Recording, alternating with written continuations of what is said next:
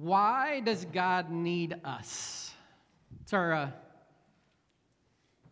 Advent question for today. Why does God need us? And it makes me ask this question, like does God need us? Think about that for a moment. Does God need us? There is a scripture in Luke's gospel in chapter 17. Jesus and the disciples, they're parading into Jerusalem. And as they're parading into Jerusalem, right, you may know this, the Palm Sunday story. Some of you will know it. And the disciples are waving branches and hollering and crying out, "Blessed is the one who comes in the name of the Lord," essentially the greeting for the Messiah. And the Pharisees stop Jesus and say, "You should tell your followers to be silent." And in Luke's gospel, there's this curious moment. Then Jesus responds to them and he says, if I could tell them, right? But if they were silent, even the rocks would cry out. God would make even the rocks cry out.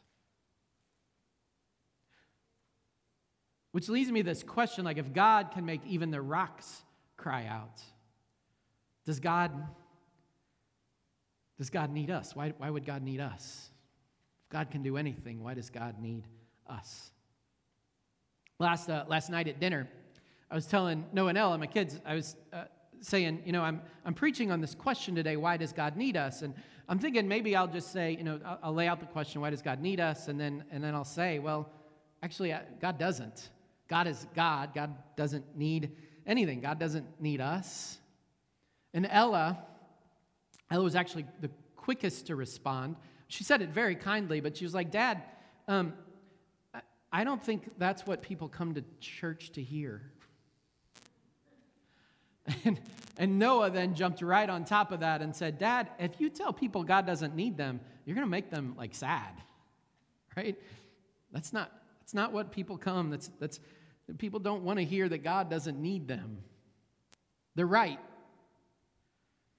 Right? If I gave a 5-sentence sermon today and says God doesn't need you, it would be a bit of a bummer, right? So luckily, I had prepared a little bit more than I shared with them at the dinner table. And that's really the reason we're asking these questions through Advent, these why questions, to dig a little bit deeper than what we might just see on the surface, to dig a little bit deeper than maybe even what we found in the past, to discover things in the stories of the Bible, and particularly the stories of Advent and Christmas this season. So how would you answer the question?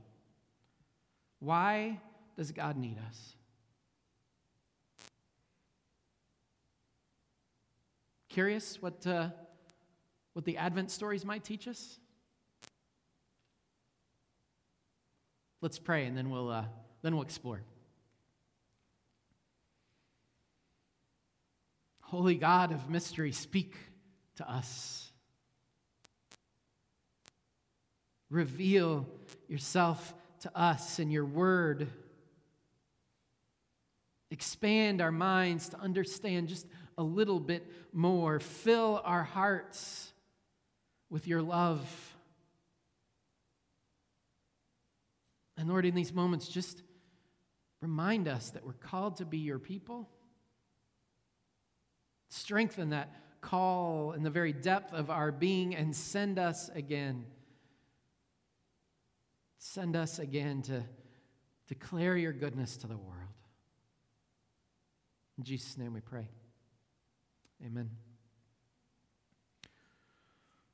When Noah was 11 or 12 years old, one summer day I was out working on the deck. We just had some boards broken and I was replacing them, and I had to cut a couple of the boards, but realized it would be easier with another set of hands. And so I went inside and I said, "Hey, Noah, can you come here a minute?" And he came and I said, I need your help.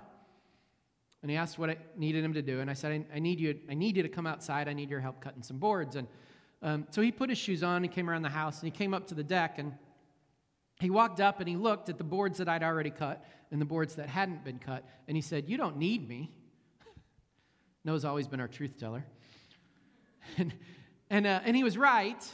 I mean, I didn't need him. I could have figured out how to cut the boards by myself. But he wasn't right in the sense that I did need him. Like, I needed him because I wanted to share this this task with him. I wanted to share my knowledge with him so he'd know his way around power tools and have some experience with home projects. I wanted to share with him. I needed him in the sense that I wanted him to be part of this experience. I was choosing to need him to grow my relationship with him. He did help, by the way, in case you were wondering how that story of a preteen ends. I think about that story as I think about the beginning of Mark's gospel and our question today about God needing us. The beginning of Mark's gospel is interesting. It doesn't spend any time telling about the birth of Jesus. It jumps right to John the Baptist preaching in the wilderness just before he's about to baptize Jesus. And this is how Mark's gospel begins. It says, "The beginning of the good news about Jesus the Messiah, the Son of God, as it is written in Isaiah the prophet. I will send my messenger ahead of you who will prepare your way, a voice of one calling in the wilderness. Prepare the way for the Lord. Make straight paths for him." Mark begins his story with purpose. And one of the things to know about Mark's gospel, it's the shortest of the gospels. Mark doesn't mince any words. He's not flowery. He gets to the point. So everything he says has significance. So these first lines, they mean something. And it's worth noting that he quotes the prophet Isaiah. The very first thing Mark does is he goes back to Isaiah and he quotes these lines, but he quotes these lines from Isaiah that aren't just about the past, right? They're about preparing for the Messiah, preparing for one to come. They're also about the future. So in this short few verses, Mark takes the past and the present and the future and he pulls them all together. And at the heart of what he pulls together is this message that God chooses to partner with God's people. Right? So he hearkens back to the prophets, beginning with Abraham and Moses, right? God, who created all that is, God chooses to partner with God's people to grow the family of God's people. And then that continues through the prophets. God partners with God's people to speak God's words and to form, to shape the people of God. And we know from the Old Testament that God could speak to people directly. Like God can do anything. So God could speak to each one of us individually and directly. And yet again, Mark says, as he begins his story of Jesus, God chooses to partner with John the Baptist to get people's hearts and minds prepared for Jesus, the one coming next. And then the story goes on. This is the rest of that first story in Mark. And so John the Baptist appeared in the wilderness, preaching a baptism of repentance for the forgiveness of sins. The whole Judean countryside and all the people of Jerusalem went out to him. Confessing their sins, they were baptized by him in the Jordan River. John wore clothing made of camel's hair with a leather belt around his waist, and he ate locusts and wild honey. And this was his message. After me comes the one more powerful than I, the straps of whose sandals I am not worthy to stoop down and untie. I baptize you with water, but he will baptize you with the Holy Spirit.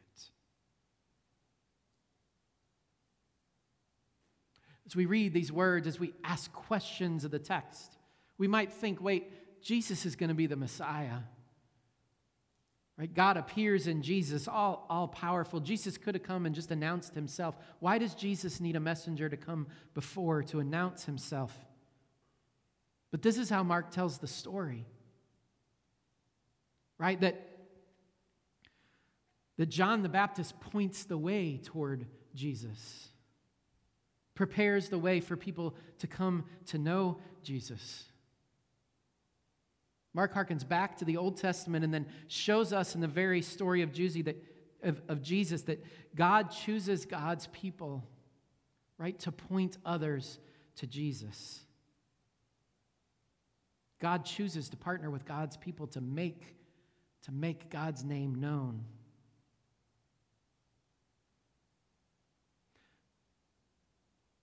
We might hear this, but I wonder if sometimes in the church we lose sight of this truth that God partners with God's people to make God's name known. And particularly in this way, I think sometimes in the church, we think of the pinnacle experience as the moment that we come to know Jesus as our Savior.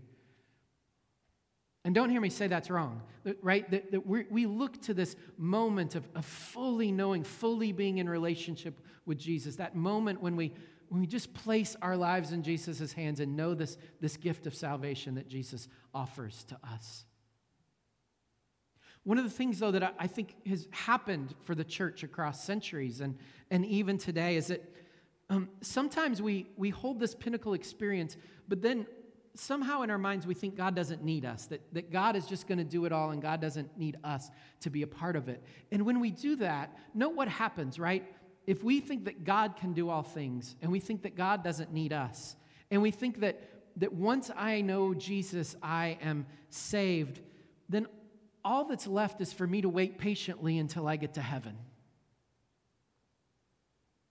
Right? We end up with this understanding of faith. Once I know Jesus and I'm saved, then all I'm really doing is waiting around until I get to heaven.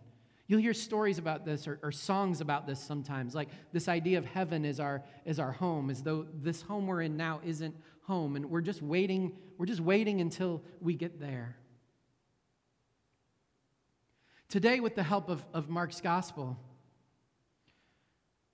I think we can start to realize that this view that God doesn't need us and that therefore we're just waiting around for heaven, it isn't biblical. Right? Starting right here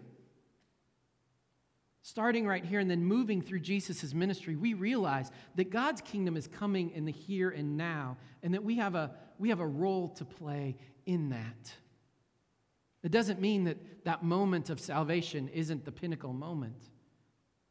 But it means, John Wesley talked about sanctifying grace. There's this moment of justifying grace when we know God's love, and then there's this sanctifying grace as we keep participating in that love. Right? No, God doesn't have to have us to get things done. Right? God is all powerful. And yet God has chosen us to participate in what God is doing.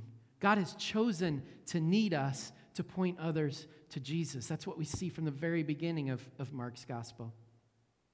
And if God needs us, then we aren't just waiting around for heaven someday, but we're holding on to that promise while we participate in what God is doing right now.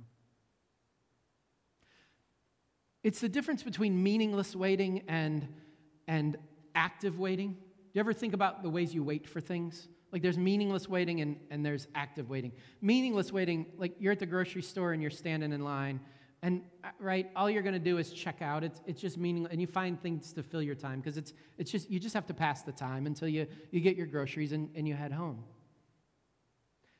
Actively waiting is when that thing that you're waiting for holds a future promise, right? So if I am, let's go back to the grocery store line, and I am actively waiting, knowing that not only am I waiting in line, but God has this future promise of me spreading God's good news, I might strike up a conversation with the people around me in line just to see if there's an opening to invite them to something my church is doing, or an opening to tell them how much God loves them, or an opening just to make a connection, a relationship where God could be at work. Now I'm actively waiting. I'm not just waiting in a meaningless way.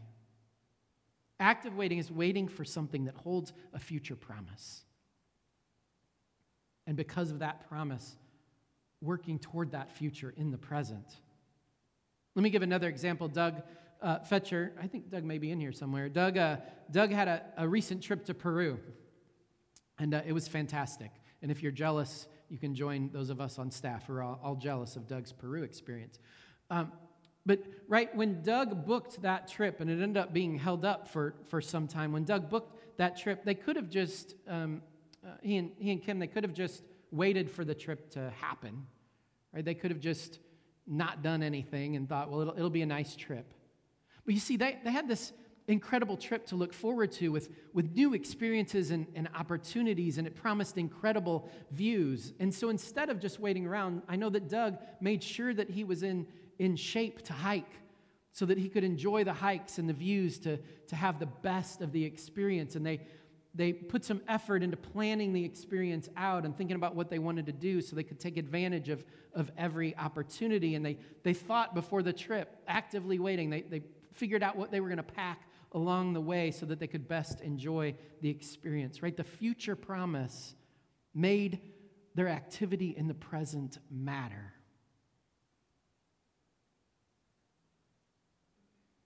So if we think about those examples and come back to the biblical story today, what does it look like to actively wait as followers of Jesus?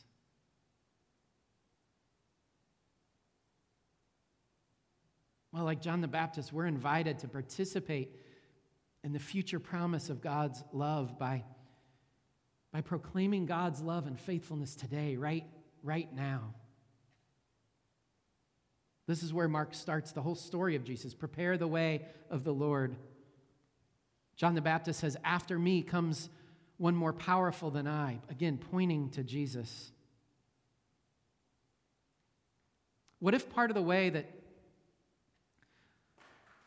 that God keeps revealing God's promises, part of the way that God's people are going to grow, what if part of the way that is going to happen is through us telling our stories, proclaiming who Jesus is, pointing people to Jesus? I might think about it this way. How do you know the love of God? Just take a moment, answer that for yourself. How do you know the love of God? How do you know Jesus in your life? And here's my guess. I don't know all of your stories, but my guess is that somebody told you about Jesus. Somebody told you about God's love. Or even if the revelation was directly from God, probably somebody helped explain what that meant, or you ended up in a church community that helped you shape what that meant and what that looked like for you in your lives. What if God intends for us to be that witness to somebody else? Which takes us back to Mark 1, verse 1, the very first line of Mark's gospel. Right? Mark is about to tell the whole story of Jesus in his gospel. But do you notice the very first thing he says? The beginning of the good news about Jesus, the Messiah, the Son of God, as it is written in Isaiah the prophet. Right, this is going to sum up what Mark's about to write. Is going to tell the story of Jesus all the way from baptism until death and resurrection in the empty tomb. But do you notice what he says about this story that he's about to tell? Well, I highlighted it for you. He says it's the beginning of the good news. This whole story that he's going to tell, he says it's not the whole story. It's the beginning of the story, which implies that after the resurrection there is more story. And who is going to fill in the rest of that story of pointing to Jesus? Well, it's you who receive this gospel, who receive this good news. Mark intends for those who are hearing and reading his gospel to continue the story of the revelation of Jesus to the world. Right? God chooses to need you. God chooses to need me. It's pretty amazing, right? The God who created all that is, he chooses to need us. You begin to ask our question today, why? Why does God choose us? And in part, hearkening back to last week's message, in part, it's a mystery. We'll never fully understand God. We'll never fully understand why God chooses to need us. And yet, the Bible says, God does choose to need us. Why? To help reveal who God is. to help people know this love and joy and peace, to point people toward Jesus as Jesus is coming into the world. God needs you and me to point others to Jesus. You see, Advent, this season in the church, this time of waiting, it could be meaningless waiting, right? Meaningless waiting is really focusing on the gifts and the parties, those things that are really temporal. But Advent is about active waiting. It's about pointing people to Jesus, inviting them to experience what we know, that God became flesh and dwelled among us. So this is our Faith Foot Challenge this week as Clay Church. It's to proclaim God's love. To point to Jesus with your life sometime this week. And if you're wondering, like how do I do that? Well, let me just share some ideas. There are lots of ways for our lives to point to Jesus. Maybe you could just share a social media post about what the meaning of the Christmas holiday is for you and share it with friends. Or tell somebody how you have witnessed the love of God through the ministries of the church. You could tell somebody about the resettlement of Afghanistan refugees, or about the tree of love and all the presents you saw today, or tell them about the Salvation Army bell ringing, or the mission focuses of Christmas Eve, and just let people know what the church is doing because of the love of Jesus, and let it point to the love of Jesus. Or maybe God will put you in a place this week. You're just paying attention that somebody will come through your life this week who just needs an encouraging word, that you can tell people how you put your trust and hope in the promise of Jesus. But let's proclaim Jesus this week. Maybe it's just offering an invitation to Christmas Eve, or to volunteer with you for the Tree of Love next Saturday, or maybe it's just inviting people to know the love of Jesus in their lives. We're invited in this season of Advent, like John the Baptist, to point people to the love of Jesus, to actively wait on this promise of God in and through Jesus. Would you pray with me?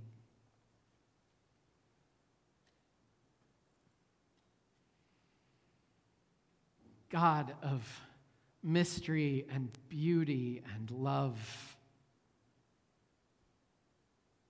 we gather together virtually and here in this space and place in these moments, and are just in awe of this message that you need us. Our God, the creator of all that is, and yet for whatever reason, you choose to need each one of us here. And so, God, I just pray that everybody who hears this message today, those sitting in our pews right now, those who are watching online, those who will watch online, I pray that each and every one may just hear this message. God needs you. God loves you. And then to know that together God is going to work through us to spread this love of Christmas into the world. That through our invitations and through our witness, lives are going to be transformed. That God is at work in and through this community. Lord, may we not just wait thinking that promise is only in the future. May we recognize the glory of your promise of life eternal. And then translate that into the joy and hope and peace and love that you bring into the world every day through those of us who are followers of Jesus. May we point others to Jesus in all we say and all we do, with all we are. Amen.